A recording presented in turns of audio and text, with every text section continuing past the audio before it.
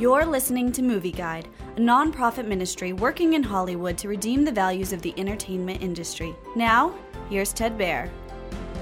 Ambulance is an intense action thriller. Danny and Will are two brothers.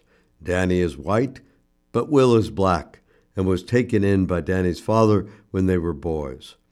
Will's wife needs an expensive operation. She goes to Danny, an unrepentant bank robber, for the money, but Danny convinces Will to go with him and some men on a major bank heist in downtown Los Angeles. A naive young police officer interrupts their plan, and his partner begins a violent shootout. To escape, Danny and Will hijack an ambulance and its female paramedic after one of them shoots the young officer. Ambulance is a wild roller coaster ride through the streets of L.A. In fact, the movie is partly an ode to the city streets. Director Michael Bay doesn't provide moviegoers with just action, chills, and thrills. However, he had screenwriter Chris Fedek also insert some heartfelt, profound reflections about life and death issues.